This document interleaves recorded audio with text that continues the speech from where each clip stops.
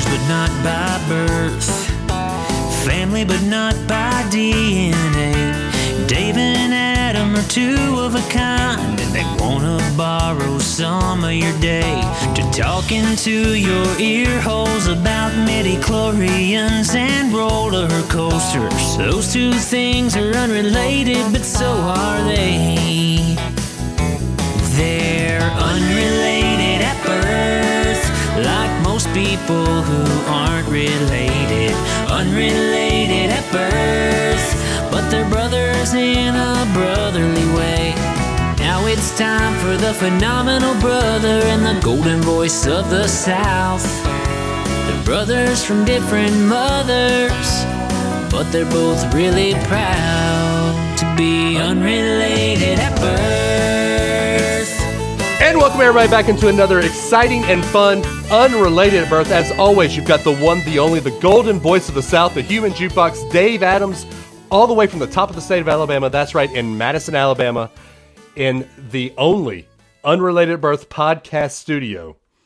And as always, I have brought along my friend from the House of Mouse, from St. Cloud, from his subdivision where they're trying to get a red light, in the Southern Command of the Annex of the Unrelated at Birth podcast studio, the phenomenal brother, Adam Joseph Russell. What's going on, man?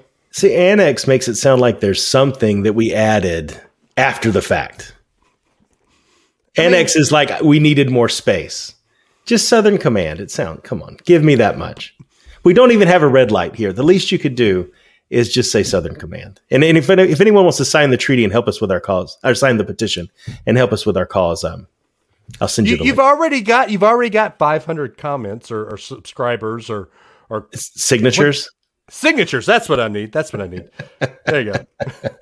Carrie says we need to run the annex of Puerto Rico.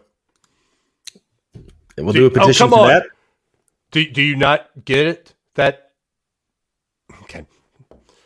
Let me go ahead and bring my guest in.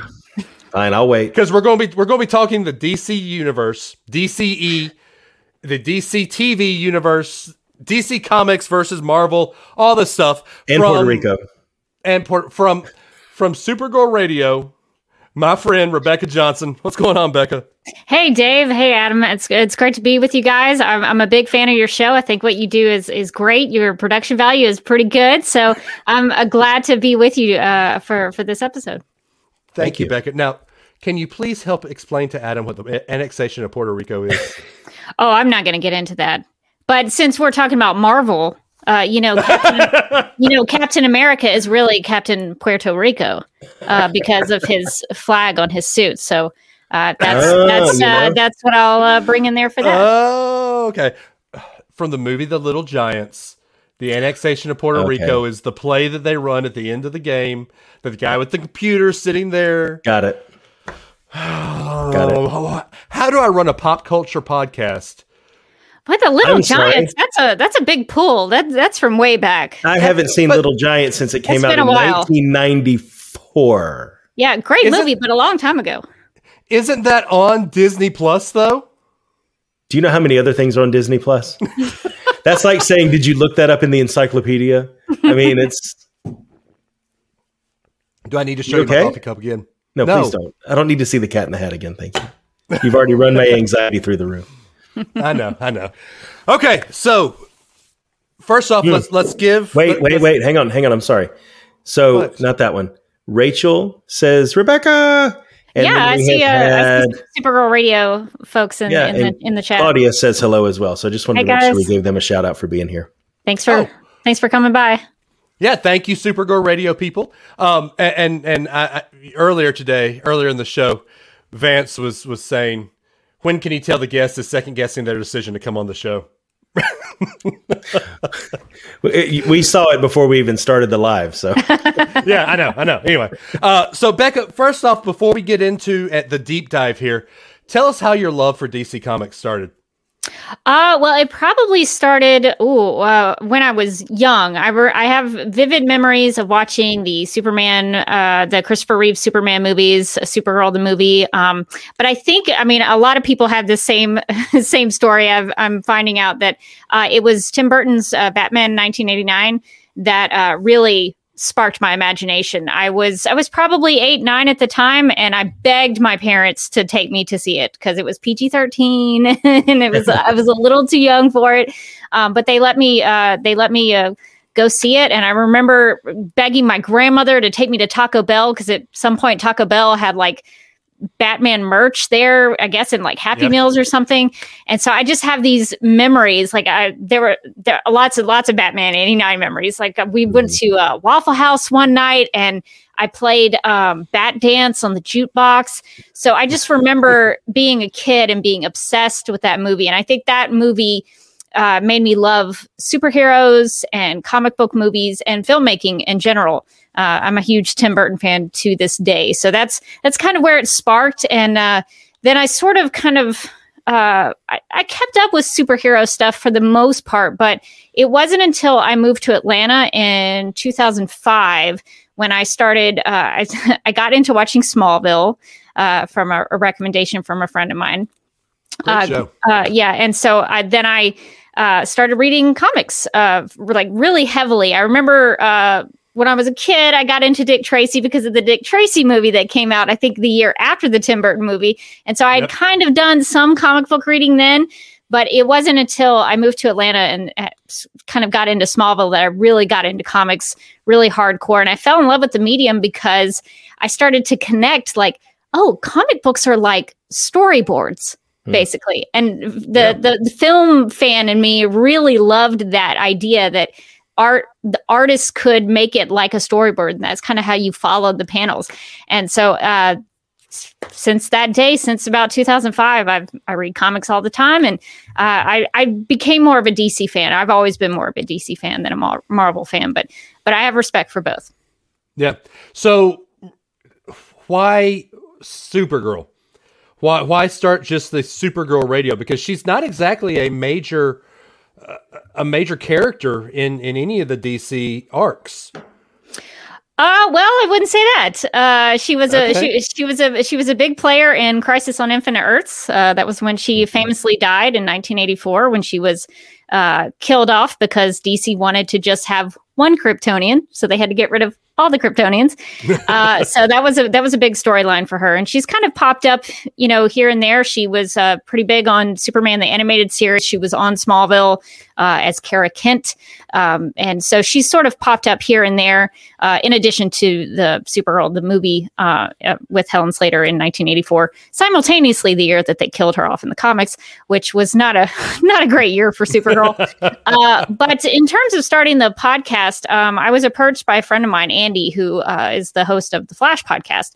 And he was looking for somebody. Supergirl had been announced, and he was looking for somebody who maybe he could start a spinoff podcast from his podcast and talk about Supergirl. And he knew I was a DC Comics fan and wanted to see if I was interested. And I was like, well, I like Supergirl. I was a fan of the movie when I was a kid. And even to this day, like, I still defend it a little bit. I know it's a pretty terrible movie, but there are parts of, we actually did a debate recently on Supergirl Radio about Supergirl, the movie. And I took the side defending the film. So if I had to, I would defend it. But when I was a kid, I loved it. It had a really scary villain. Selena is nasty. And Helen Slater is really good at Supergirl. So I've always had like an affinity for Supergirl. But when he approached me about the podcast, I was like, sure, I'll talk about Supergirl. I had gotten out of podcasting for a couple of years before that. And I was like, well, it's this time I can get back into a podcast. And so it's interesting though, because by doing the podcast, we've done it almost technically 6 years now.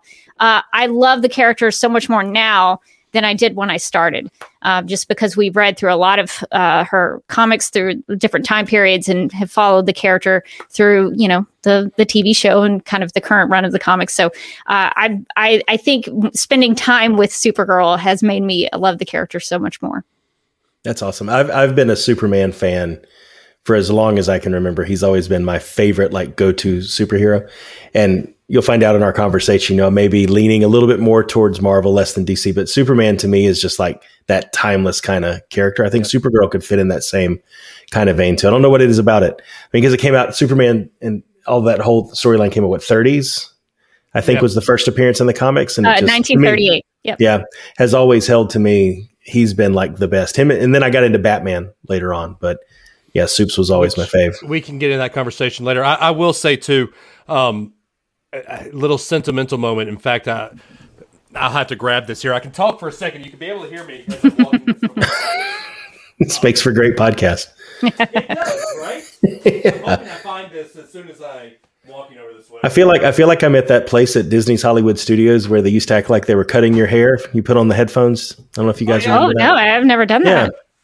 Yeah, walk around the microphone. No. Okay, so as a graduation from high school present, I was gifted this. And if anyone's not seeing it, it's just a random Superman comic book. It has no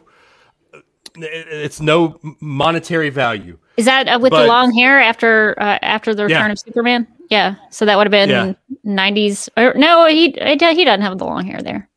Oh, okay. This is 90s. I would guess it was 99. June of 99. So when I was, I want to say I was 5 or 6. My 5th birthday, I had a Justice League party. And my mom's business partner would always come and play Superman with me. Oh, cool. And that was something that she always did. So for my senior year of high school, she gave me this. And tying it back to how I was raised, we're all Christians on the show. We're all, conservative values and everything like that. She said, I want to give you this. This has 3 main reasons to look at this. One, selfishly, I want to show you this, give you this and say, I want you to remember me. I want you to remember the times that we shared when I was at your house and we always played Superman together. 2, I want you to remember that there is no real Superman. No man is supposed to do it all on his own. And 3, I want you to remember there is a super God.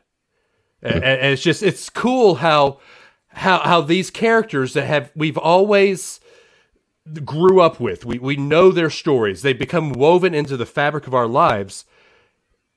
Just something small like that can become a huge teaching moment just for old people like us, 40-year-old, 39-year-old, 40-year-olds like us that it's stupid characters, but we relate to them. That's an awesome story. And a lot of people, I've had many disagreements and civilly and uncivilly disagreements about this. Superman has a lot of Christ figure imagery that has come with him since, most famously since Superman the movie, when he's sent to Earth, and a lot of people will talk about the Moses connection, which is obviously there as well. But they intentionally wrote, I forget the screenwriter's name, but he talked about in the audio commentaries for those movies that he intentionally put some Christ figure stuff in there, and that spanned into Superman Returns and in Smallville. It's been in the comics. You see that in Zack Snyder's take. So a lot of people want to fight me on that for some reason. I'm like, I'm not making it up. It's there. You see Tom Welling hanging from a cross on Smallville. I'm not making this up. So I think it's cool that those connections are there and that you found meaning from that. That's awesome. Yeah, but it's literally in Man of Steel too. Like when he backs out and floats over Earth. He stretches his arms out. That kind of stuff too. So anyway, I'm there with you. Go ahead, Dave. No, I was just saying, even in the comics, Death of Superman, he dies to save Metropolis, and then he's reborn when they need him the most. So it's all there. I don't see how people can disagree with you on that. Sure. Yeah. I think it's because they don't want it to be the case. I don't know. I think some people fight back on that because they don't want it to be true. But I'm like, I'm sorry, I don't make the rules. This is just the way it is. That's how they played it. Yeah, that's how it's played. All right, so let's get into the controversial topic of the DC cinematic universe. It started off strong with with Superman 2, Superman 3 died was stupid, and then and then the Wonder Woman movie, the Wonder Woman TV shows, all those 80s campy shows. Adam ran away.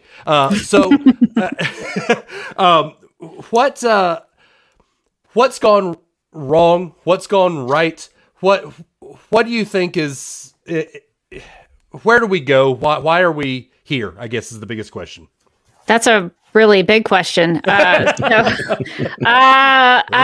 Get into it. I mean, there's a lot of things, right. I mean, if we're going to go all the way back to, Christopher Reeve, I mean, we could go back to the serials of the 40s if you wanted to, really. But I think there's good and bad things in all of those, in those iterations. A lot of people hold up the Christopher Reeve movies as, the greatest Superman stuff in the world. There's a lot of problems in some of those movies. You go back and watch Superman the movie.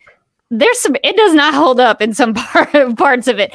But there's some good things and bad things about all these takes. And I think a lot of the storytelling, especially, are we talking specifically films or television? No, let's go everywhere. Let's hit it, because that's one thing that people say is Marvel gets it wrong on TV, but DC gets it right on TV, whereas vice versa with movies.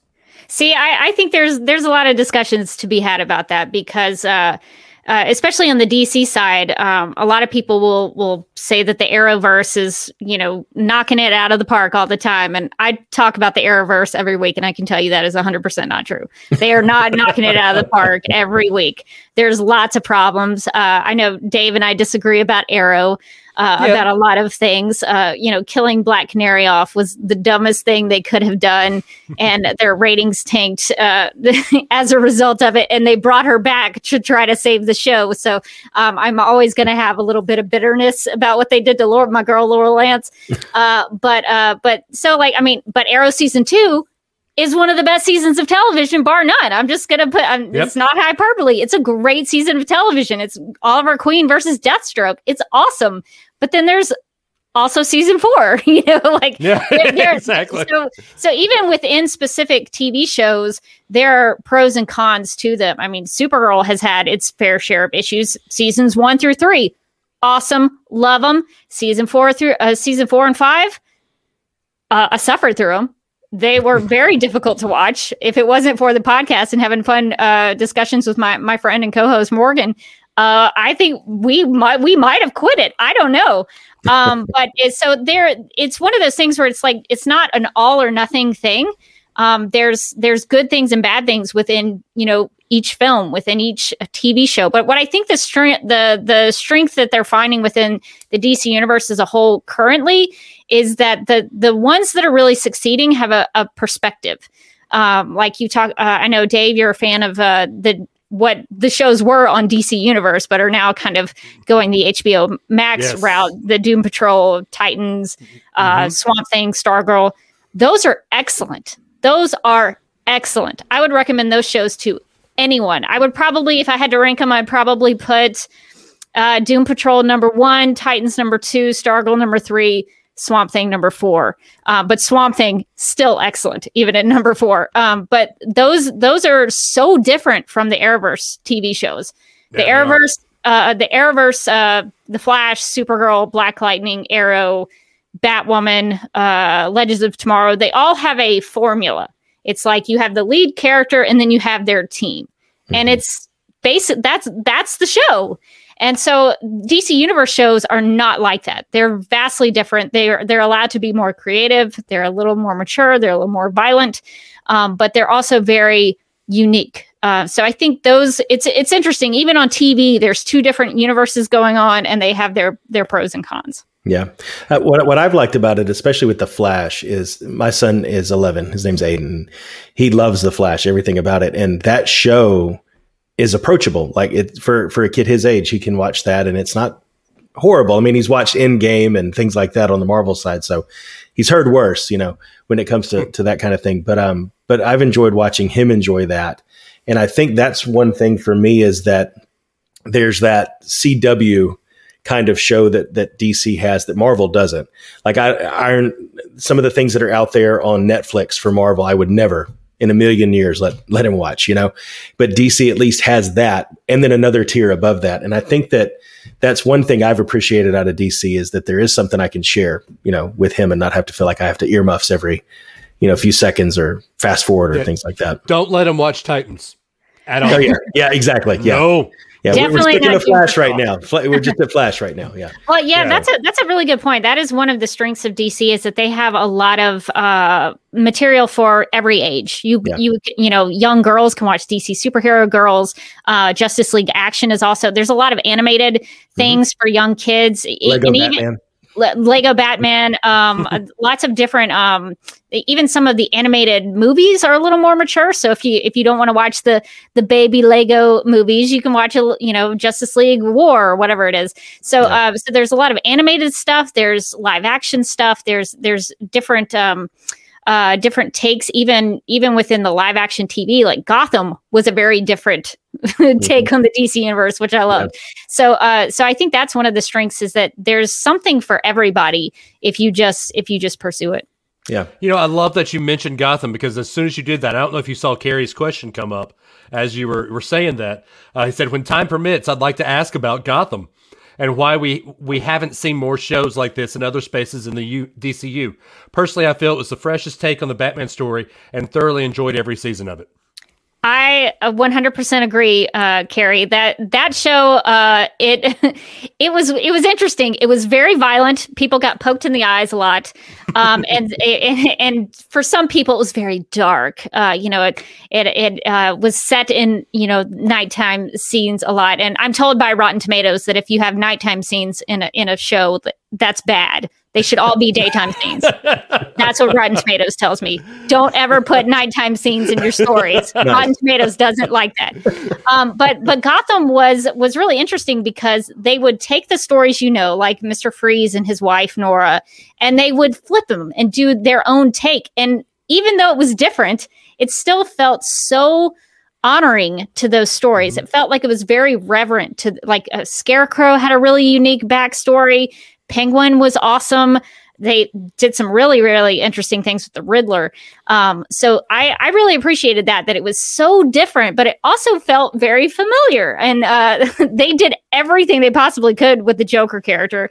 So many different variations on Joker. Yep. Yeah. Gotham was such a unique thing. And I think you had to really be invested in seeing it through, because I think some Batman fans didn't take to it right away, but it got really good sort of in the middle of season 1. And it just took off. And so I highly recommend, if you love Batman, watch it, because what they did with the ventriloquist and Scarface is still one of my favorite things that any DC TV show has done. It was so amazing. So I highly recommend Gotham. Yep. Cool. So we're going to be bouncing around with this, and I'm sorry. That's just our welcome to Unrelated at Birth. Right. But what you saying this brought me to this tangent, but what is your take on going away from the source material?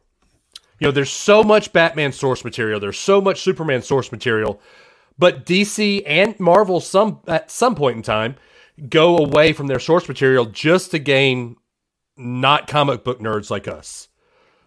Yeah, that's a really good question. And that was something that I was thinking about when Adam was talking about The Flash, because The Flash has been, I think it's one of the more comic booky shows that the Arrowverse has, because Legends of Tomorrow does whatever it wants to do. Yeah.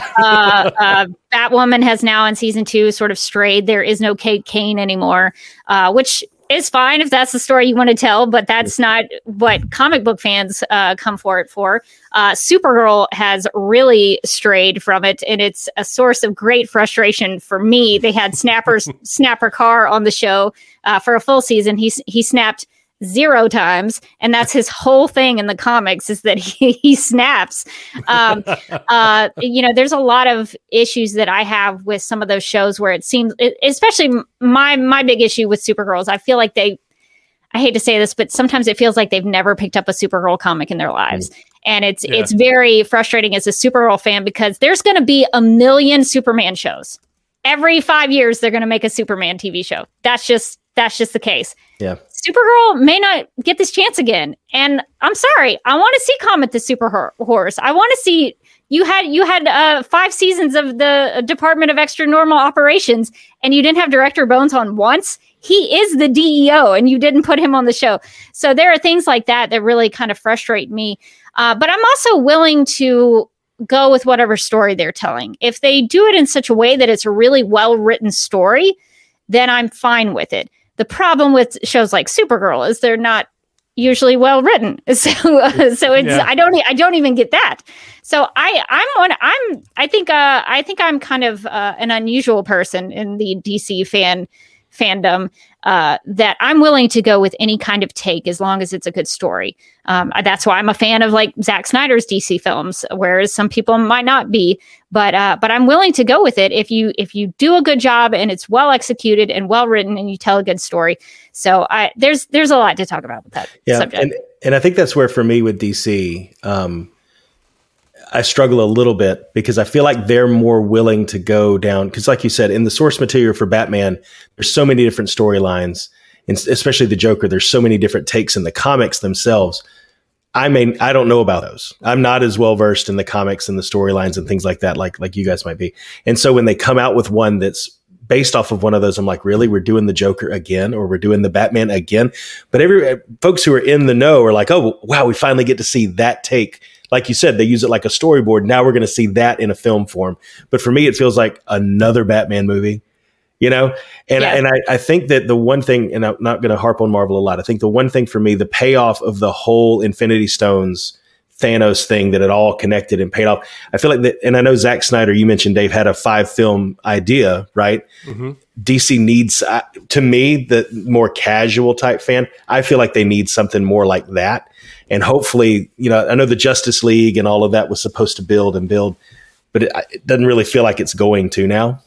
I don't know. Maybe it was the CGI mustache. Just doesn't feel like it was going to build the same way.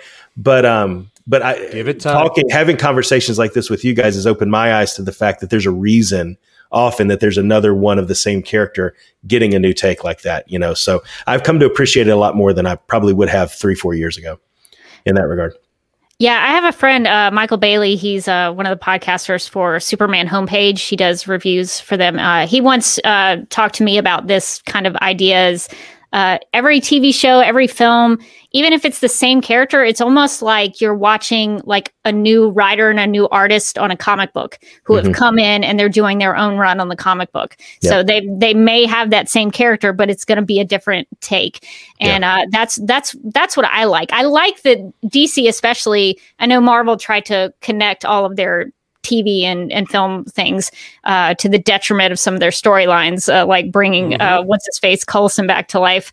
I was like, really? That was like the whole emotional investment in that first Avengers movie, and then he's alive again. Okay, whatever. Yeah. But I like the ability to watch a different version of the universe. Like maybe I'm not as big of a fan of Tyler Hoechlin's Superman, but I love Henry Cavill's Superman. I can go and kind of enjoy that a little more, and I can pick and choose whichever one I like. So I think that's kind of the advantage of the DC stuff and the multiverse that they've created that sort of came to a head in the big Crisis on Infinite Earths crossovers, that there's so many different versions. If you don't like Gal Gadot's Wonder Woman, there's a whole Linda Carter series you can go watch. True. So I think if you don't like Gal Gadot's Wonder Woman, what is wrong with you? Get out of here. That's how I feel about it, but everybody has their own tastes. But what I think is really interesting to that, I guess, to take it back to that sort of comic book accuracy discussion, is I think about DC Universe's Titans, because that show is like the comics jumped out and like hit me in the face. And that's what I love about Titans, is it feels they've done such a good job of world building and building those characters that it feels like a Teen Titans comic come to life. I mean, the guy that plays Gar looks just like Beast Boy. Like, it's freaky how much he looks like Beast Boy from the cartoons. Yeah. Yeah, and this is just kind of, I know nobody probably else cares about this but me, but they had a Crypto the Superdog who actually flew and used heat vision. That is not something you're going to see on the Arrowverse. The Arrowverse shies away from that because they think it's dumb. But in reality, they try to shy away from the supernatural.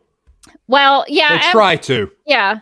I mean, we had streaky Supergirl's cat on Supergirl, but he was not powered. He was just a normal cat, which is fine. Yeah.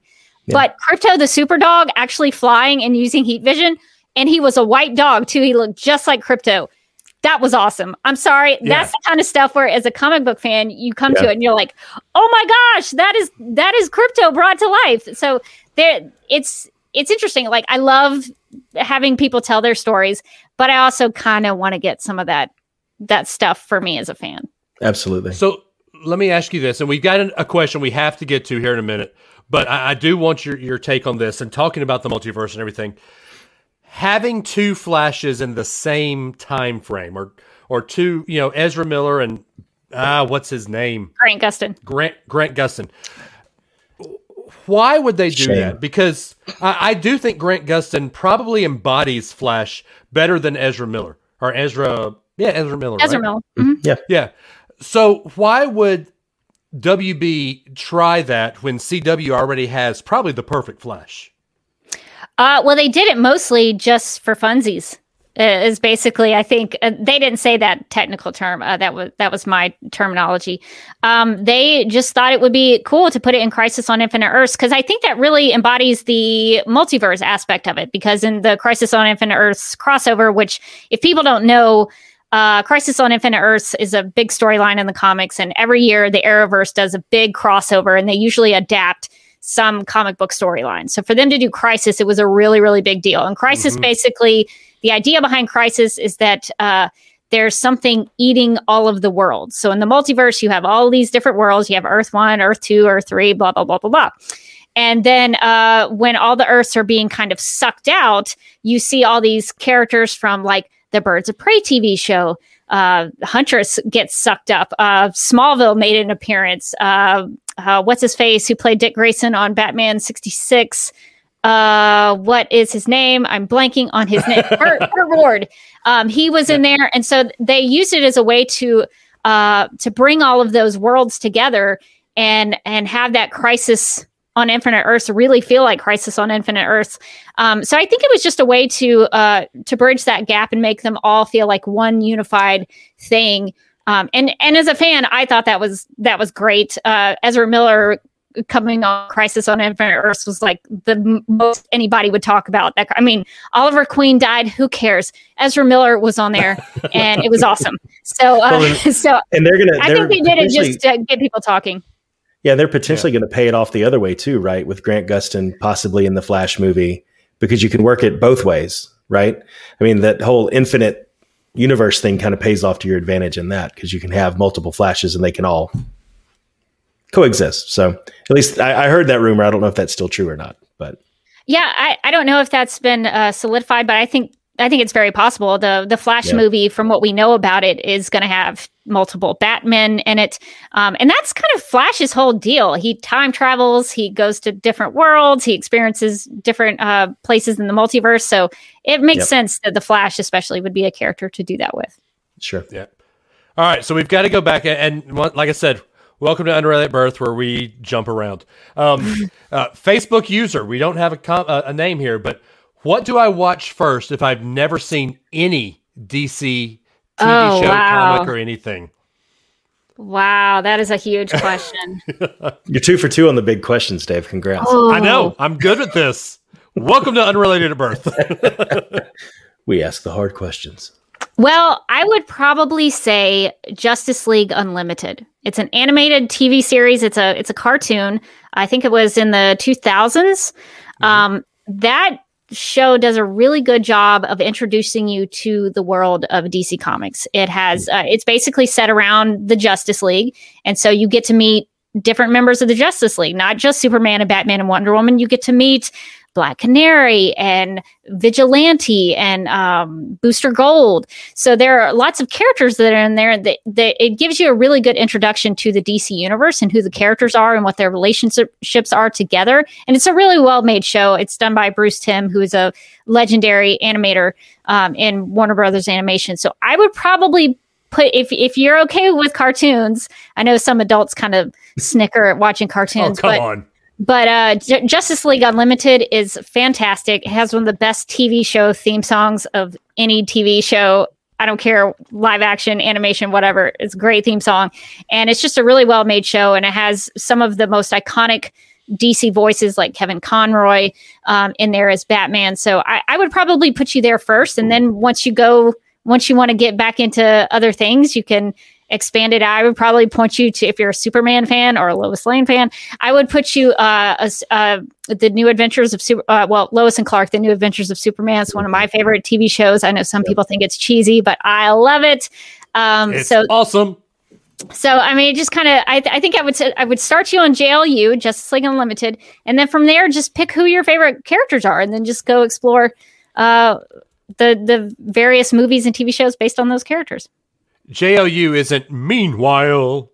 Oh, is that? I have to hear that. That needs to get incorporated somehow. Super Friends, yeah. Yeah. Meanwhile. Had a Super Friends birthday party when I was 3. Yep. Those were the days, man.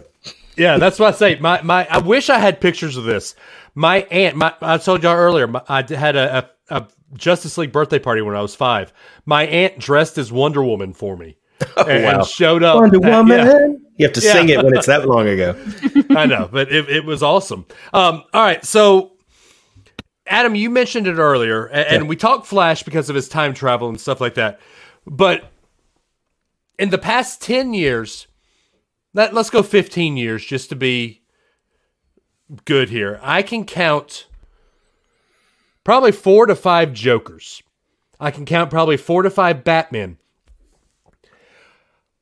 How does DC fix this continuity issue that we have going now? Because we've got this, Marvel, like Adam said earlier, that's got this great continuity thing where every one of their 30 movies at least has some way to tie into each other. But DC has Joaquin Phoenix Joker. They've got Jared Leto's Joker. We've got Jack Nicholson's Joker, even though it was 30 years ago. We've got all these Jokers. We've got God, I hate George Clooney, but George Clooney Batman. We've got Val Kilmer Batman, Michael Keaton Batman. We've got now Robert Pattinson Batman. We've got Ben Affleck Batman. We've got Mark Hamill Joker. Sorry, forgot to mention that. So how dare you? He's one of the best Jokers ever. He is? No, not one of the best. He is the best Joker ever. Somebody mentioned Batman, the animated series, in the comments. Shout out to Mark Hamill. How do we fix that continuity issue that DC has where Marvel has got this perfect plan going forward? Is that a question for anybody? Anybody or Talk you? amongst yourself. Oh, okay. You are the DC person here, Becca. Come on. Well, I would argue that you don't need to connect them. You don't have to have a continuity because I think the advantage of that is because for example, with the Jokers, you have the Jack Nicholson, you have the Heath Ledger, you have Joaquin Phoenix, you have Jared Leto, you have all those Mark Hamill, you have all those Jokers. And the great thing about the advantage of that is that people don't freak out necessarily. Sometimes it happens. I was going to say, wait a second.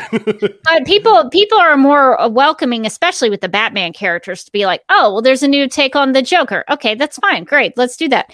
But I think what Marvel, especially with the MCU, is going to have a rude awakening for is when they recast characters like Iron Man or Captain America. You're going to get a not my Captain America, not my, like MUH, not my cap.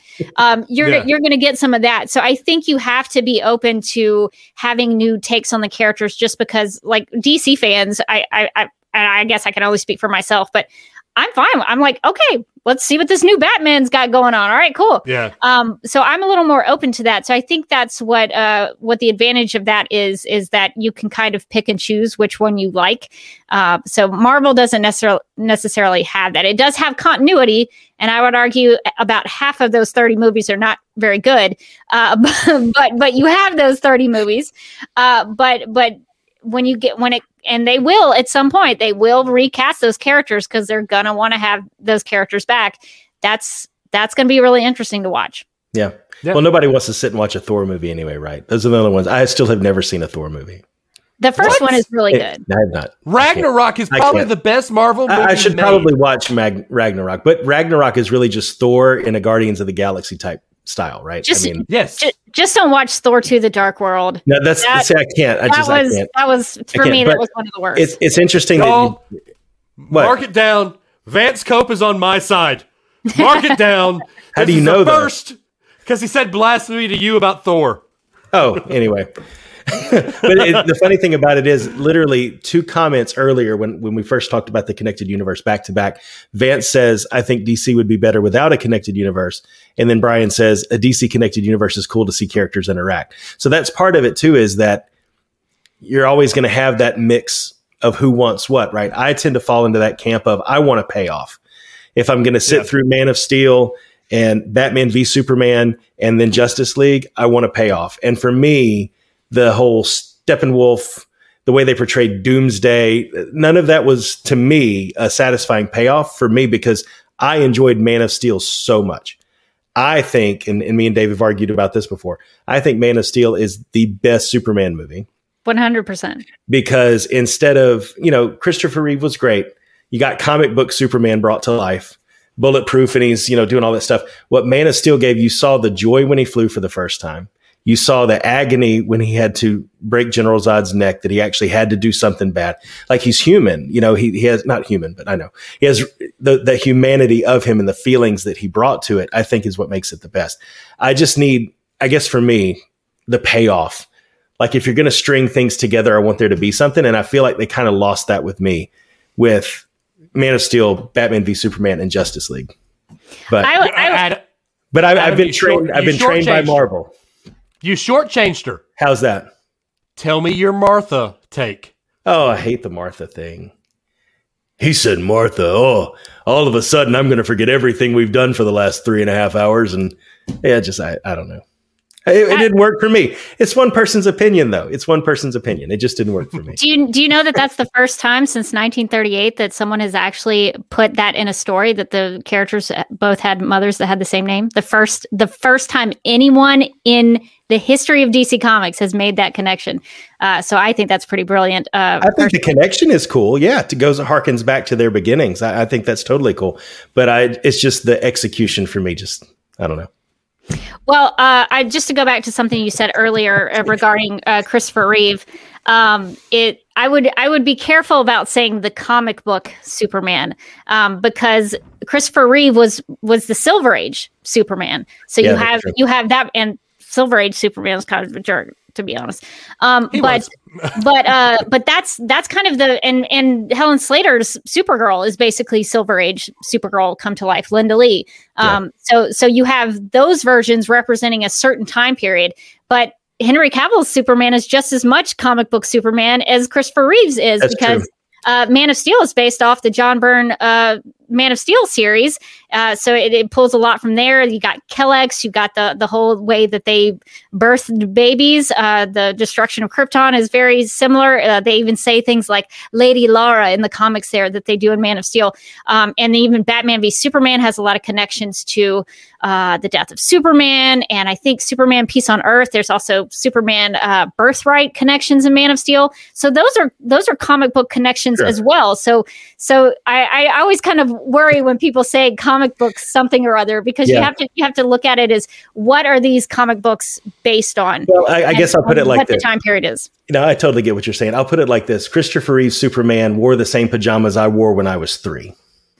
It looked like what a 5-year-old would expect Superman to look like and do. It was kind of that popcorn and candy, really saccharine kind of version of Superman is more what I mean by that, Yeah, it's the Superman that you see behind me. Exactly, It's the one that was on your underoos. Right. Yeah. What do you mean was? TMI, dude. All right, what's the next topic? I do want to get your take on this, Becca, because I know that you are I know you probably have a strong take on this. Batman. There's Adam West, campy Batman. There's Michael Keaton, decent Batman.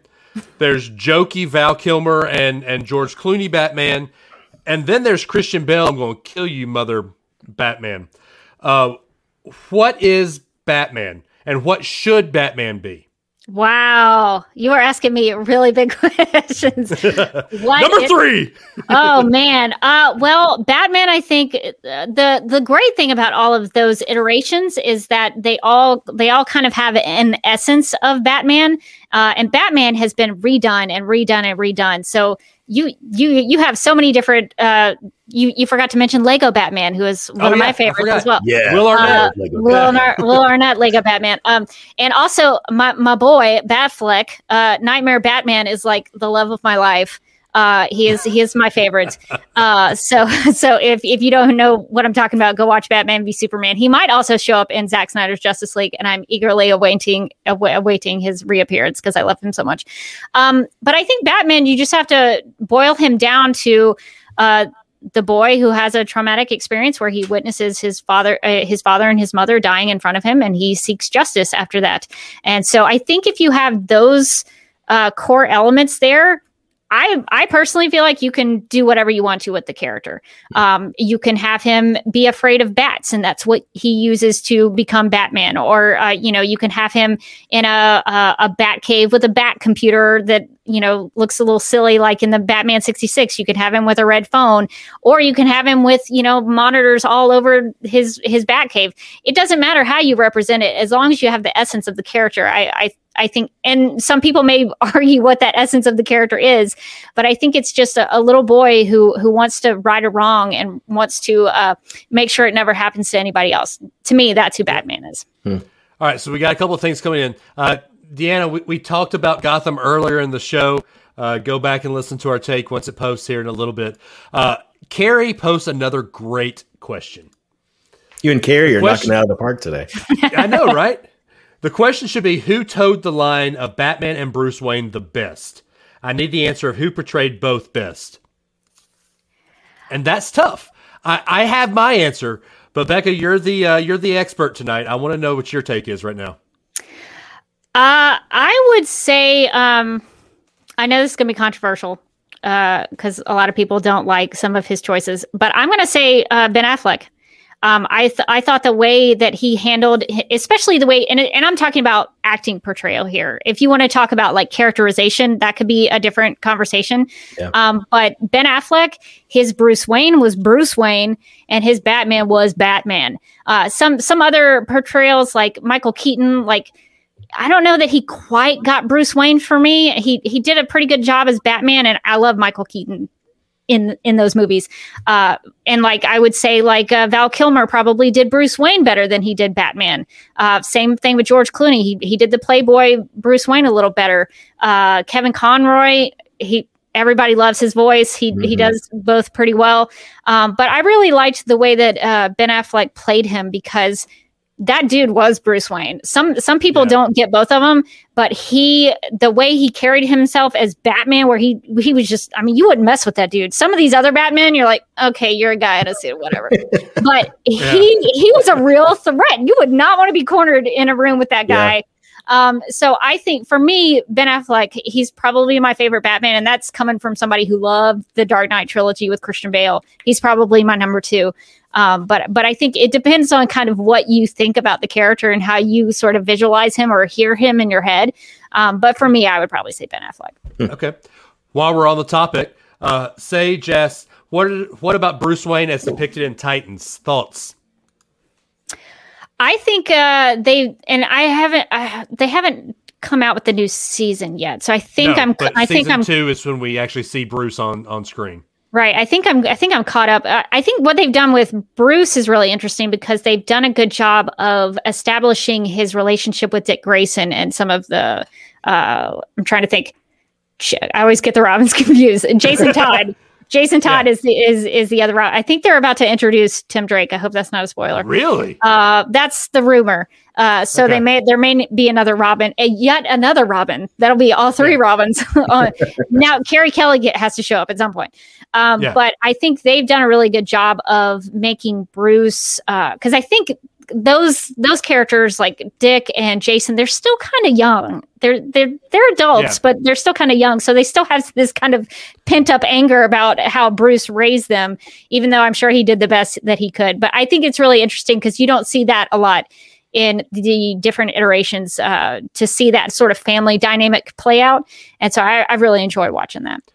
I guess my only issue with all that is, if I'm remembering correctly, now tell me if I'm wrong, Becca, I know you will, but Jason Todd is the one that Joker kills, right? Yes, that's correct. And I don't like the fact that Dick Grayson and Jason Todd are playing with each other, because Jason Todd is supposed to be doing Robin while Dick Grayson's Nightwing, and Jason Todd dies before he even truly sees Nightwing. And so it doesn't have to be that way.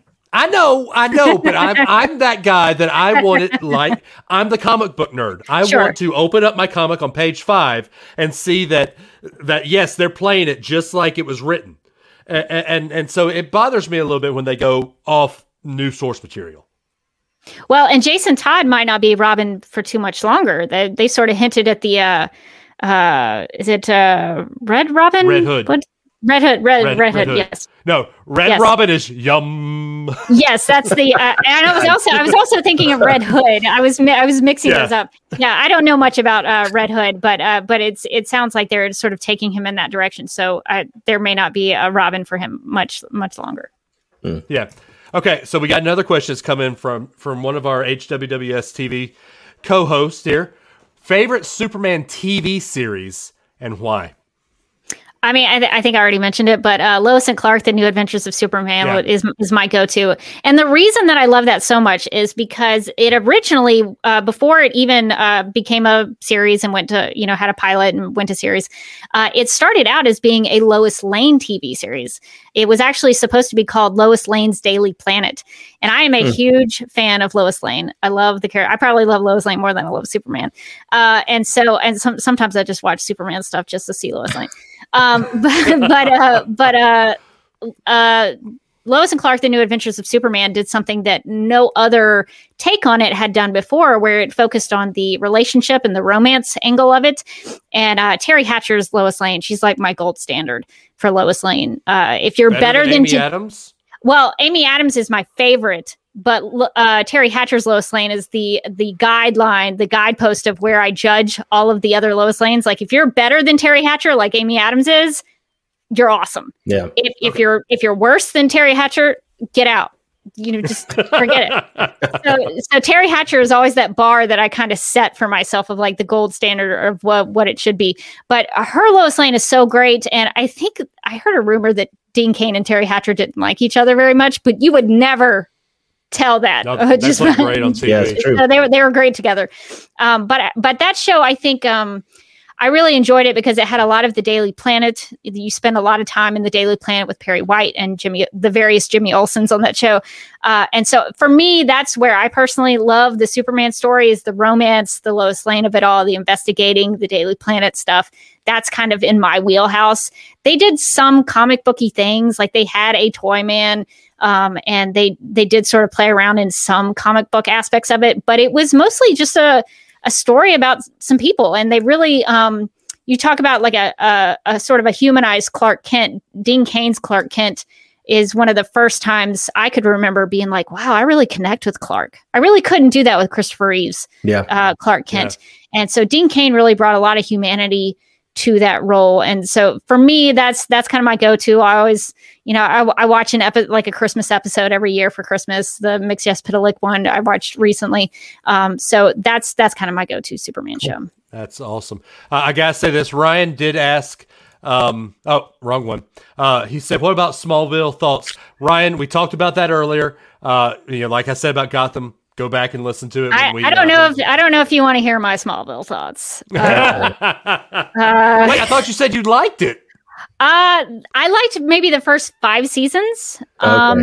And then it kind of took a downturn. Season 8 made me so mad. Some of the stuff, I actually quit watching the show after season 8. I remember in the finale, the season 8 finale, they did Doomsday. They had Clark versus Doomsday. Clark didn't throw a punch. He didn't die. And then he just kind of magically vanished out of a scene. And I was like, what the heck is this? What am I watching right now? So that was my signal to be like, I don't know that they're taking this very seriously. Right. So Smallville, I know a lot of people love it. It was a big thing for a lot of people. It lasted for 10 seasons. Congratulations to them.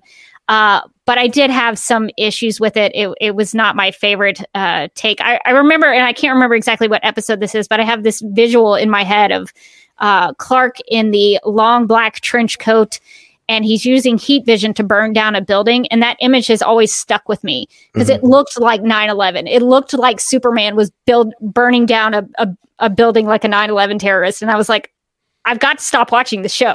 This show is, I cannot do it. And so if anybody knows what episode that is, let me know. But I vividly remember that moment. And so I think some of it, what I think Smallville did really well is that it reintroduced Superman to a new audience for TV. And it came at a time, people always talk about this, Smallville it premiered kind of around 9/11, where people needed a hero. People needed something positive. And so Smallville kind of hit at the right time. And it did a really good job in those first couple of seasons of the Kent family dynamic. And I think when they threw that away, starting in about season 6, Martha Kent goes to the Fortress of Solitude and Jor-El's like, goodbye, Martha Kent. And then she was never seen again. So I think when they got rid of the family dynamic, when they got rid of the Kents, I think it really started to falter because from what I understand, the CW didn't want old people on Smallville anymore. So they got rid of the parents. So I think there's some good pros and cons of Smallville, but it's not my favorite. Yeah. It's not one I go back to. Yeah, Adam, you sounded like you were talking and wanted to bring up something. Oh no, I agreed. I'm just agreeing. Okay. So let's wrap this up. We got a huge question coming your way, and this is going to be my fourth and final zinger of a question. You ready? Go for it. What does DC do going forward? How can they bring in the fan that isn't? How can they bring in the Marvel MCU fan like Adam, who wants continuity, who wants a true storyline, who wants to watch Superman, then Batman, then Wonder Woman, and then see Justice League all bring it together? What can WB do? And is the Snyder Cut the gold? Here we go, it's coming. I wish that was the case. I'm so excited about Zack Snyder's Justice League. I can't stand it. I can't wait. But it seems like WB doesn't want to have any more to do with that universe, which is to their mistake because it has grown, especially because of the disaster in 2017. It has become more popular. People want to see more of it. So it's really a mistake if they don't pursue that. But I think in general, all you have to do for me as a fan is tell a good story. It starts with the story. And if it's not a good story, I'm not going to care about it. I'm not going to care about your characters. I don't care what special effects you have. I don't care, what your actor is in the role. If it's not a good story, I'm not going to care about it. The reason people love The Flash is because that first season is so good. Yeah. That is one of the best seasons of television ever. I don't care, a comic book, whatever. It is one of the best seasons of television, hands down. So I think you just have to tell a good story. When people aren't invested in the story and the characters anymore, they drop your show. They stop going to see your movies. The reason why I quit the MCU is because I didn't think they did a very good job and I didn't like the characters.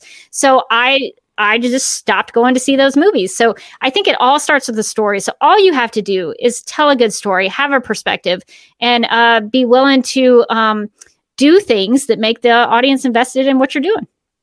Yep.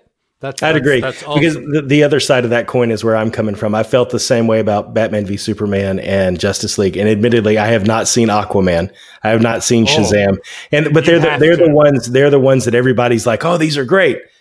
I quit before that though, and I have to come back and catch up now. But those two just didn't pay off for me the way that I'm sure probably Iron Man 3 or something along those lines, right? Didn't pay off for you, but I hear you. Was it Ant? Oh, I loved Ant-Man. I thought that was great. Oh, it's the comedic role. There's a scene in Ant-Man. I forget what her character Wasp is. What's Wasp's real name? Evangeline Lilly's character. I don't know her real name. See, isn't that a problem that all three of us don't know? That's a problem that we don't know her character's name. But there's a scene where she's talking to, I think, Hank Pym about the death of her mother. And it's a really wonderful scene. She has all these emotions and these feelings, and I was really getting into it. I was like, man, there's some depth to her character. I'm really kind of getting invested in what she's going through. And then immediately Scott, what's his face? Ant-Man comes into the room, cracks a joke, and that's the end of the scene. And I was like, are you serious? Are you serious right now? Like, you had this really great, wonderful character moment with this woman. Yeah. And then you cracked a joke and pooped your way out of the scene. And I did not care for that at all. And I was like, okay, these movies are not for me. So that's why I quit. Sorry. That's what I was saying earlier is I think I was talking with you about this earlier on Messenger.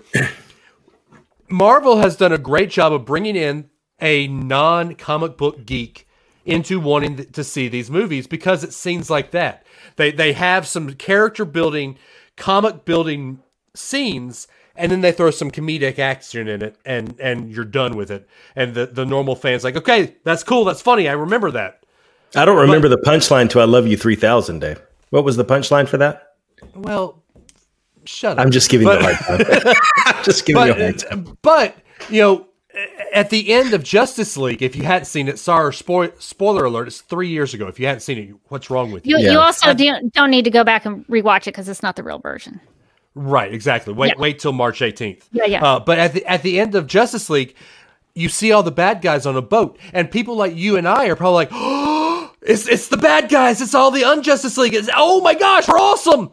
And everyone else is like, okay, why do I care? All that's playing in my head is I'm on a boat, but it's the bad guys singing it. I mean, yeah. Hold up. I don't hate Marvel.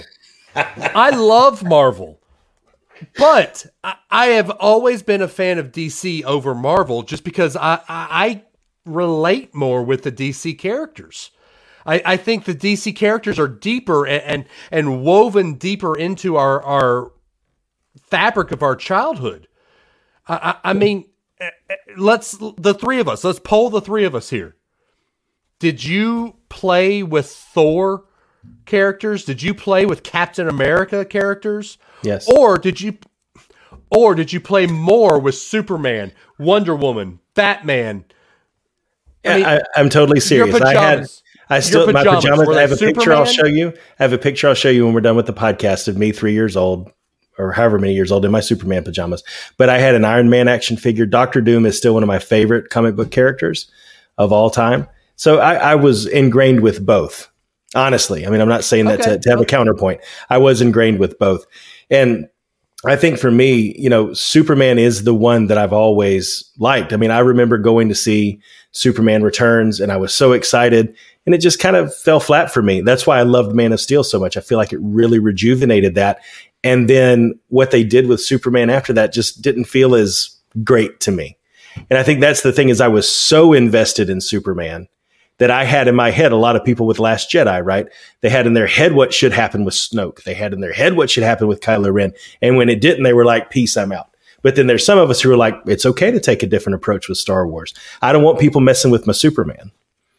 And so for me, that's why I felt that way when the second and third movie came out. So the problem with The Last Jedi isn't the different take on the story. It's because the movie's no good. The story's no good. It's a whole other episode. We're going to have that's the problem there, in my opinion. But you will find no detractors on this show. One. But yeah, I think that's a really interesting way to look at it is that there are characters that are in the zeitgeist and kind of things that we in our generation kind of came up with. I was raised on kind of the DC, the Tim Burton Batman movies and things like that. But I also, when I was in college, I kind of fell in love with Spider-Man a little bit. And I kind of don't care about most Marvel stuff, but I love Spidey. So I think it is one of those things. I've done a lot of studying of C.S. Lewis stuff, and C.S. Lewis talks a lot about meaning and why great art is because you can find meaning in it. And so I think that's why things are so different for so many people, and everybody has their different likes and dislikes, is that if you don't find meaning in a story, you're not going to love it. So I think it kind of depends on what you take. I think you get out of it what you put into it. And so I also want to address what Adam said about, maybe not finding meaning in Batman v Superman. What I think was WB's downfall is they did not trust in the plan as well as Marvel did. People don't remember, Marvel had stinkers at the beginning. Captain America: The First Avenger only made $300 million worldwide. Worldwide, it only made three. That is a flop. Captain America: The First Avenger is a straight up flop at the box office. But you know what? They just kept going. They just kept going. They were getting there, where they were going to get to the Avengers, because they knew when they got to the Avengers, everything would pay off. Yep. But what WB did is they cut it off at the knees right when it was supposed to be getting good. And so I think that's one of the things that Marvel did better, is they trusted in kind of building that over time and letting people get invested and find that meaning. And so that's one of the things I've always thought was really dumb on WB's part, is that they didn't give it that time. They cared more about what Rotten Tomatoes thought, what those top critics who are not very intelligent people. I read every Batman v Superman top critic review. I lost so many IQ points. It was ridiculous. So I don't care what Rotten Tomatoes has to say, and I don't think anybody else should either. But they cared more about that than they cared about the audience and getting the audience invested, and that was their downfall. Well, and that's the Last Jedi Rise of Skywalker problem too, is that Lucasfilm didn't trust and make a plan and see it through. They cut it off and brought in a new writer who wanted to change everything, and then you got to go back with Rise and fix all the mistakes that people complained about with Last Jedi, and same kind of thing. Yeah, and I was going to say the same thing. I think that anybody who watches Rotten Tomatoes or watches what the critics say, look at movies that you love and will watch over and over and over. I'm speaking from me, personal experience. Becca, you know my humor. You've known me for as long as Adam has. Dumb and Dumber, Anchorman, Great Amba Zamba, Use My Only Friend from Half-Baked. and from Half-Baked. It's movies that critics hated. But we sit there and watch it over and over and over because it speaks to us. It makes us, and this is where I think, not to get political, but this is where I think Supergirl has gone wrong. This is where I think the Arrowverse has gone wrong. We watch TV, and we talked about this on Reels and Hills last Saturday. Here you go, was the continuity. But if we watch TV to escape, we are in the middle of a pandemic. And I don't want to turn on Supergirl. I don't want to turn on Superman. I don't want to turn on Arrow or whatever and see people wearing masks, see people talking about coronavirus, see people talking about a president who allegedly incites violence on the Capitol. I don't care what your thoughts are on that. I want to turn on a TV show, a movie, and escape my real world. You just want to see Supergirl punch a robot. That's all. That's all I want to see. Yeah. No, I get it. I don't want to see Supergirl dealing with her. Y'all, I'm not PC. Let's get this out of the way. I don't want to see Supergirl dealing with her alphabet sister, and dealing with a president who incites violence, and dealing with a virus. I want to see Supergirl, like you said, who punches a robot, who talks to her cousin and tries to work with being an alien, but also being a reporter for Catcom or whatever. I want comic book, open the pages and fill the paint superheroes. And I don't think want that's crap. I agree. And I think it's why Blair loves This Is Us. I don't like it. It's about too much real life stuff, right? And I feel like for me, I think one of the things that DC tends to do more, and you could make an argument that Marvel does it in some ways too, but DC is like more prone to the dark side of humanity. They're more prone to tell stories that go down that route. And I think that's not my bad name, Dark Side. No, I know, but I'm just saying. Well, you know what I mean, though.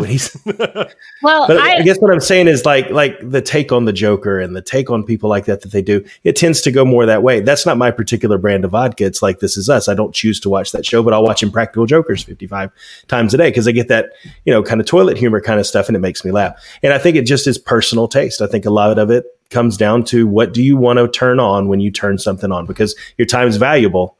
And something, to your point, Rebecca, it resonates with you more than other stuff might.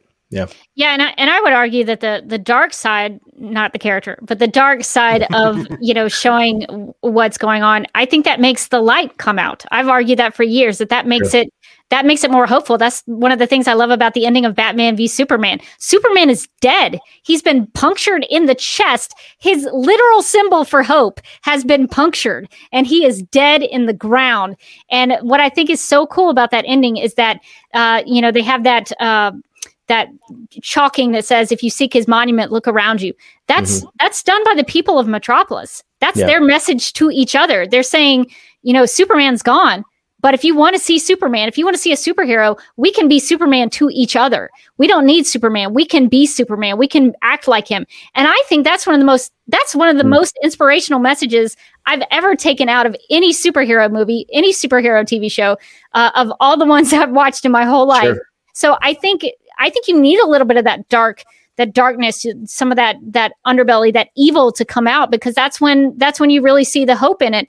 And Dave, I just kind of want to go back to, I know you were referencing Alex Danvers on Supergirl. I'm okay with, seeing some of those storylines, because Alex is such a good character. Alex for Kara, she is Kara's Supergirl. Kara's Supergirl, but her sister is her Supergirl, is somebody she looks up to. And so it kind of goes back to my point, is that I'm okay with whatever story you tell, as long as it's told well. And I think for Supergirl, the problem with their topical, however you want to say it, storylines, is that it's not written well. They did a whole storyline about an executive order that they then said they could repeal, which you can't. It has to be rescinded by another executive branch. So like they lectured me for a whole season of Supergirl, and they didn't even understand how the government worked. So it was one of those things where it was like, okay, I get you have a perspective on this. I get this is what you want to do with this show, but at least do it well. At least tell a good story. So I think that's the downfall of a lot of these shows. And I've been frustrated with TV for the last 4 years, because they've all done that.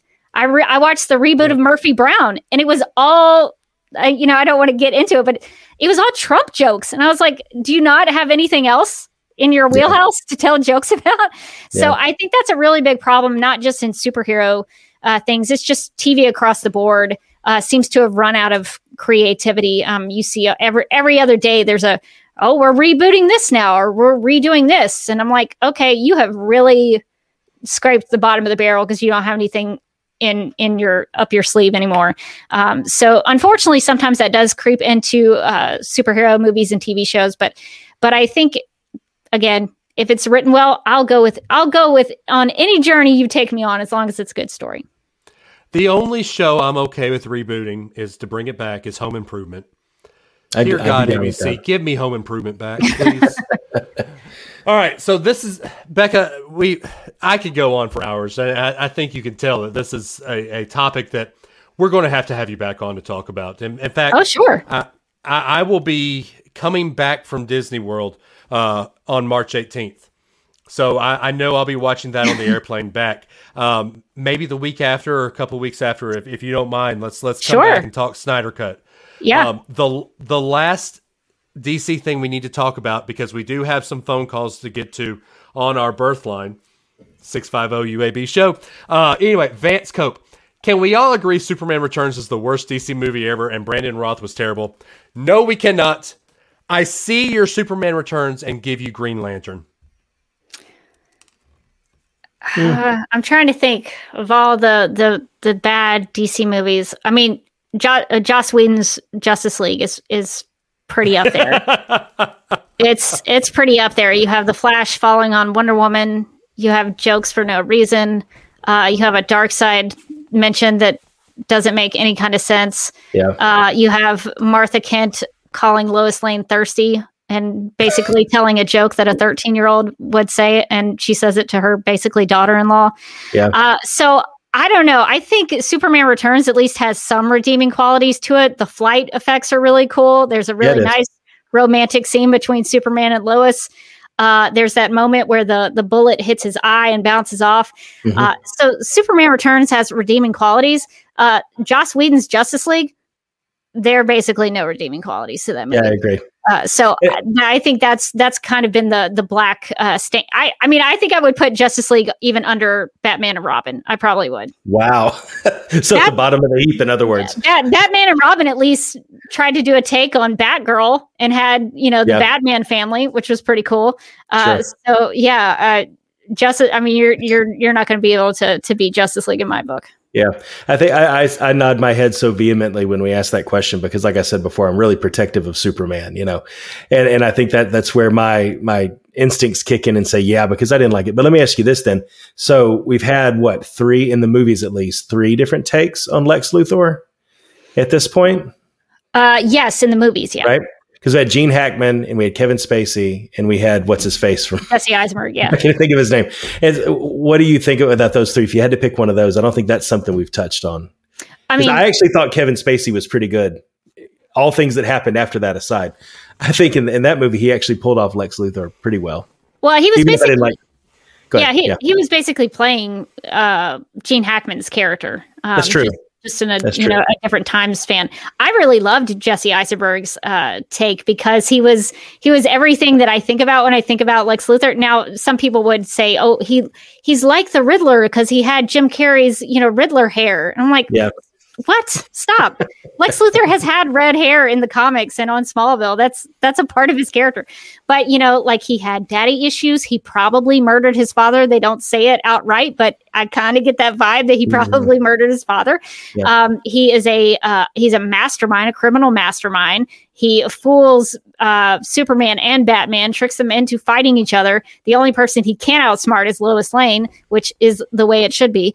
And, he also is a scientific genius. He's a science mastermind, and that's Lex Luthor to a T. He may not look like Clancy Brown from the Superman the animated series. He might not be the Lex Luthor in your head, but he is Lex Luthor, and I think he did such a good job. And it was the way they cast it, the way Zack Snyder chose to put Jesse Eisenberg in that role is actually really genius because Jesse Eisenberg's kind of like you put him against Henry Cavill and it's like a little scrawny nerd up against this like jacked, jock football player.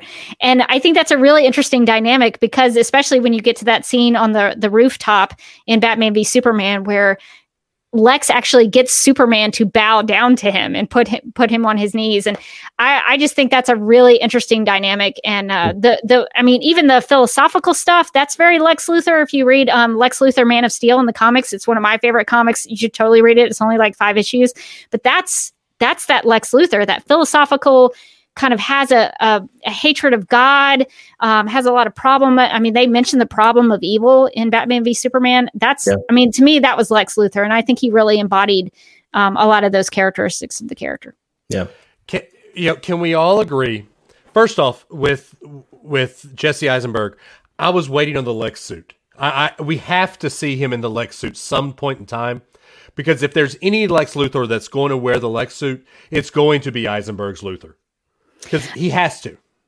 And I think it's story-wise something that you could do because he could make it out of Kryptonian armor. Some of that Kryptonian armor from the spaceship. If you want to see the Lexo suit, it is on Supergirl. It does make a couple of appearances on the show. Lily, that means I have to watch season 4 or 5 and 6. I would recommend starting season 4 kind of in the middle when John Cryer's Lex Luthor comes in. Talk about Lex Luthor's. He's a great one. John Cryer surprised everybody. And See, here's the deal. John Cryer is going to be that stupid idiot from Superman 3. And he can't play the Lex Luthor guy. No, trust me. I will tell you when Supergirl doesn't do something very well, John Cryer is not one of those things. He is very, very good in Supergirl. They lean on him a little too much, especially in season 5. He should have been out in season 4, but I think they liked playing with him too much that they brought him back. But the second half of season 4 is actually pretty excellent. Aside from the Russian collusion reference that they just had to get in there, the end of season 4, I give season 4 a lot of crap because it kind of deserves it. But the second half is really good with Lex Luthor. So I would recommend that.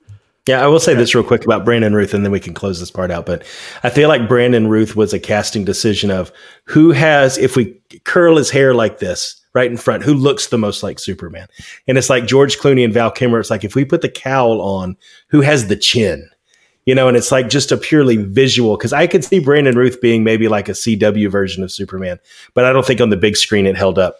Well, he actually did play a CW version of Superman. I mean, I can see that, but not on the big screen.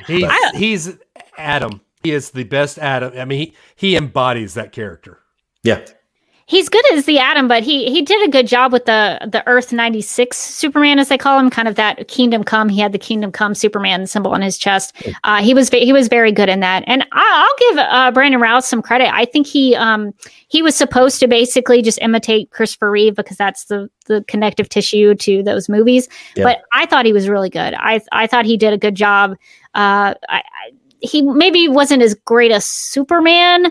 I didn't buy him as much as Superman, but I thought he looked the part. He was a good actor, and he's done a really good job at representing the character, which I think also to me means a lot because there have been some actors that I was disappointed with who did some things, and I was like, I don't know, man. I don't know that you need to be taking a picture flipping the bird in your Superman suit. I don't know that needs to be on the internet.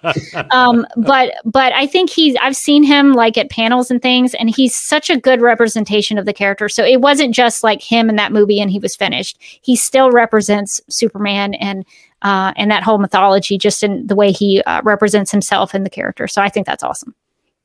As we end this, because we do have to get to our two calls, Adam, we got to get to the Virgil asked a question, and I think BK called in as well with a Star Wars question, our Star Wars take. But can we end on, we can all just agree that Jim Carrey was the best Riddler?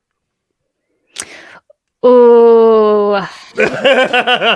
That's tough, though, because I've watched Gotham, and even good. Batman 66. You got to give it up for that Riddler. I forget the actor who played him. Why am I blanking on his name?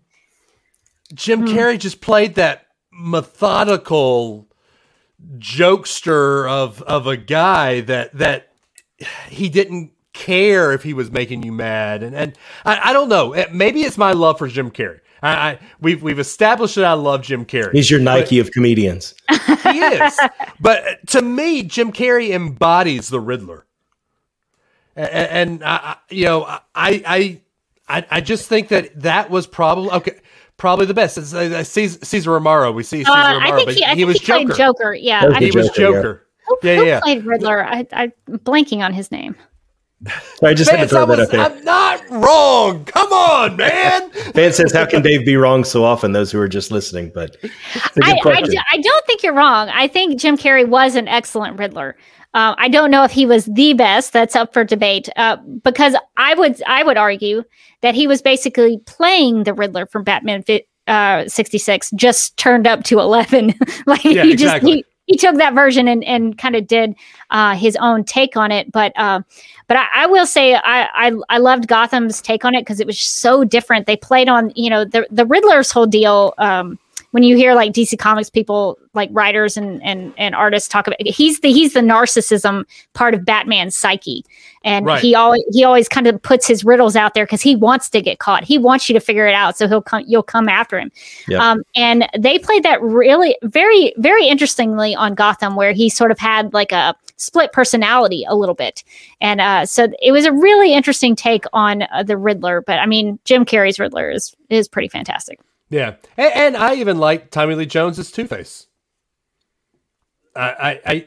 He might have been the epitome to me of Two-Face. No, he's not the epitome, but I know. I actually kind of like. Oh, you go. Frank Gorshin was Riddler. 66. Frank Gorshin, that's correct. Yes. Yeah, but I and somebody here, Brian says that Robin Williams was almost Riddler. That is true. Give me Robin Williams as me Robin Williams as Riddler. Come on, that would have been awesome. No, that wouldn't have been awesome. We will debate about that. Okay, anyway, Adam, if you want to get a hold of the show, what's the phone number to do it? And then let's play the voicemails. Sure thing. It's 650 UAB show. Dial it up. You'll hear a brief message from us and then a beep. Dave. Your line. Oh, beep. Thank you. Leave a voicemail for us, and 100% of the time we will play it on the show. Sometime, Dave, I'm going to remove you from the stream. Hang on, give me 1 second. Do it again. Do it again. I dare you. There you go. All right. So 650 UAB show. Give us a call. Leave a message. 100% of the time we'll play it on the show. And here are the voicemails we have. Oh, so now you want to lean into the mic and put it right in your face, huh? I mean, here, do you want me to do it like you want me to? Hey, everybody. My name's Dave. All right, guys, stay there, Dave. Comment in the comments if you think this is a better look for the show. All right, which one do you want first, BK or Virgil asked the question? Let's go with Virgil, and then we'll go with BK's. All right, here we go. Let me turn the volume up. 200 years ago, the border between the U.S. and Canada had an entirely new country rise up. For a period of about 13 years, all of the area from the Mississippi River to the East Coast and a majority of Canada were part of the British Empire. Britain won the Canadian part from the French in the 7-Year War. And we all know what happened to change that for America. We signed the 1783 Treaty of Paris to claim independence and settle the land ownership. The border dispute between America and Canada left a portion of land where the residents declared their own independence in 1832. Another treaty was signed between British Canada and America in 1842 to bring that small country into the U.S. My question is, what was the name of this country? Come on, Dave, you're the history buff. I was going to say, I'm a history minor, and I don't even know this. Michigan. I don't know. Michigan's not a country, Dave. No, it's interesting. It's an unrecognized constitutional republic that's now part of New Hampshire. Wait. And it's called it was called the Republic of Indian Stream, and they were actually a country, but we didn't recognize that country, so we signed a treaty and we said, "Give us that land, baby." were their allegiance to democracy? My allegiance is to the Republic, to democracy. And now you have the high ground as well, right? I have the high ground. Do you like how it did that? I hate you, Dave. I hate you. Yeah, you set up Star Wars really well. Do you like how I did that because of our next call? You're proud of yourself. We can tell. I am very proud of myself. All right, so this one's Star Wars question from BK. Hey, what's up, guys? This is BK. I just figured I would drop some Star Wars news on you, especially in the realm of everybody's favorite video games. So an announcement was made maybe like 3 or 4 weeks ago that Lucasfilm has decided to be their own publishing company, their own gaming publishing company, and they're going to name it, big surprise, Lucasfilm Games. Now, the two biggest things that came out of this announcement besides that is that even though they have Lucasfilm Games, EA is still making video games for Star Wars fans. This means that Respawn, who's a studio of EA, is still going to be making 2 more Fallen Order games. The other news is that Ubisoft has decided to partner with Lucasfilm Games, and they're going to be making an, quote, open world role-playing game in the Star Wars universe. Now, Ubisoft has, been making Assassin's Creed games and Rainbow Six games, but also they're going to be tapping their studio, Massive Entertainment, who's been making the Division games, to make this open world role-playing Star Wars game. So hopefully with the issues that Massive had with the Division 1 and Division 2 releases, that this will be a little bit better since it'll be Lucasfilm Games that'll be managing everything. Now the real big announcement when this came out, that there are rumors that the Knights of the Old Republic game is either being rebooted or there's going to be a new story. So that game, if folks who don't remember, was on the original Xbox, and in my opinion, was the best Star Wars game that was ever made. Now, the real big news about this rumor is that even though, like I said before, EA is still part of the Star Wars game universe, the studio that made Knights of the Old Republic, BioWare, is not going to be part of this reboot / remake, whatever it is they're calling it. So it'll be interesting to see what they decide to go with or who they decide to go with. But I'm excited for it. So I just figured I'd drop some Star Wars news on you guys. Really appreciate what you guys do. You guys do a fabulous job. Adam, you're awesome. Dave, do better. And may the Force be with us all. May the Force be with you as well, BK. But BK! So you got to take the good feedback with the bad, Dave. I'm sorry.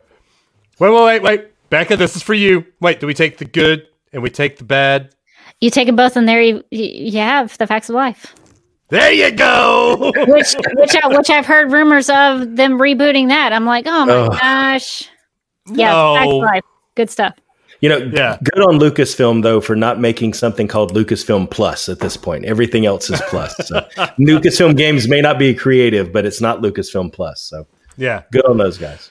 Oh, man. All right. I could talk this all day. I mean, DC, Star Wars, history. Bring wrestling. You might have one of my bourbon favorite and shows. bourbon, coffee, and 3 topics that you love, Dave. Your night's complete, man. Just go to bed. Woo! Let's go. All right. Becca, how can they get a hold of you? What's the way to listen to the fount of knowledge that is Rebecca Johnson? That's very kind of you to say that. You can check me out on a podcast called Supergirl Radio. You can go to supergirlradio.com and find our website there. We're on all the stuff. We're on Apple Podcasts, Stitcher, Spotify, all the places. So wherever you listen to podcasts, you can find us. We have different things that you can listen to. We talk about the TV show episodes, but we also talk about comics. We also talk about Supergirl history. We have been doing some live streaming. So if you want to come hang out with us and be part of our chat like you're doing with these guys here, you can certainly participate with us there. So definitely check us out at Supergirl Radio if you would like to learn more about Supergirl. And we're on all the social media platforms, Twitter, Instagram, and Facebook, all at Supergirl Radio. And also, when Comic-Con start back, I believe you also do a couple panels, right? I try to. I'm a Dragon Con person, so I go to Atlanta, or I used to. When we had things like fan conventions, I used to go to Dragon Con every year, and so I would usually try to do a Supergirl panel at least. And Atlanta Comic Con, I had been going there and doing some panels there. If you want to go listen to an anniversary panel, I did about Supergirl's 60th anniversary. I went through the entire history of Supergirl in an hour, starting even before Action Comics 252, where they first started playing around with the idea of a female counterpart to Superman. That was even before Supergirl was introduced. They did it first with Lois Lane, if you want to know that. But I take you through the beginning of Supergirl up through the Rebirth era and the CW Supergirl. So if you want to listen to that, you can check us. It's one of the Supergirl Radio episodes, so you can check us out there. But yeah, I'm an Atlanta Comic Con, Dragon Con person. So you might find me in Atlanta at some point. Yeah. I will say, Becca, not to toot your horn, but I'm going to for a second. I've had no less than 4 people text me in the last hour and a half and say, holy crap, Rebecca knows her stuff. So Well, thank you. I find that it does pay off to just read as much as you can and watch as much as you can. And I've been kind of living this stuff for the last, 16 years, but it's been ingrained since I was a child. So I love comics, and I love DC Comics especially, and I love Supergirl. So if you ever have any questions, let me know. Yep. Awesome. Also, guys, if you want to get hold of our show on Twitter, I'm at DAdams419. He is blank. He doesn't have a Twitter. Nope. On the show itself is at Not Related Bros on Instagram. I'm at DAdams419. He is at Runtime Run. We are also unrelated at birth. Guys, Facebook, just search Unrelated at Birth. If you want to enjoy the chats that we have, look for the Facebook fan group, Unrelated Birth fan group. Patreon.com/Unrelated Birth. There might be some changes coming to the Patreon. I will get a hold of all the patrons that we've got, all of our siblings. Guys, I say it every week. There is not going to be a cool quote this week. I could say up and away, faster than a speeding bullet, louder than a locomotive, able to jump a single, louder. To jump. Sorry, I'm you could use Supergirl's motto, hope, help, and compassion for all. So. There you go. That's her thing. There you go. Well, we'll leave you with hope, help, and compassion with all. Thank you guys. We love y'all. We mean it. It is not just a tagline we say at the end of the show. Everybody that sit here and listened to us so far for an hour and 47 minutes, Adam and I would be having a conversation like this with Becca any day of the week and Sunday, just because this is something that we geek out about. The fact that y'all, we've had a bunch of people sit here, comment with us, and hang out with us. That means the world to us. So thank you so much. We love each and every one of you that have done it. Adam, take them home. Yeah, thank you guys for giving us some more of your time yet again this week. Thank you, Rebecca, for being on the show. We appreciate it. Thanks for having me. Yeah, sure. And thank you to the Hanging with Web crew for letting us be part of the family. We're excited to see what happens from here. And we'll catch you again, guys, next week. And remember, we love you, but not as much as Jesus does. Be kind to one another. And we'll see you again next week. Bye, guys.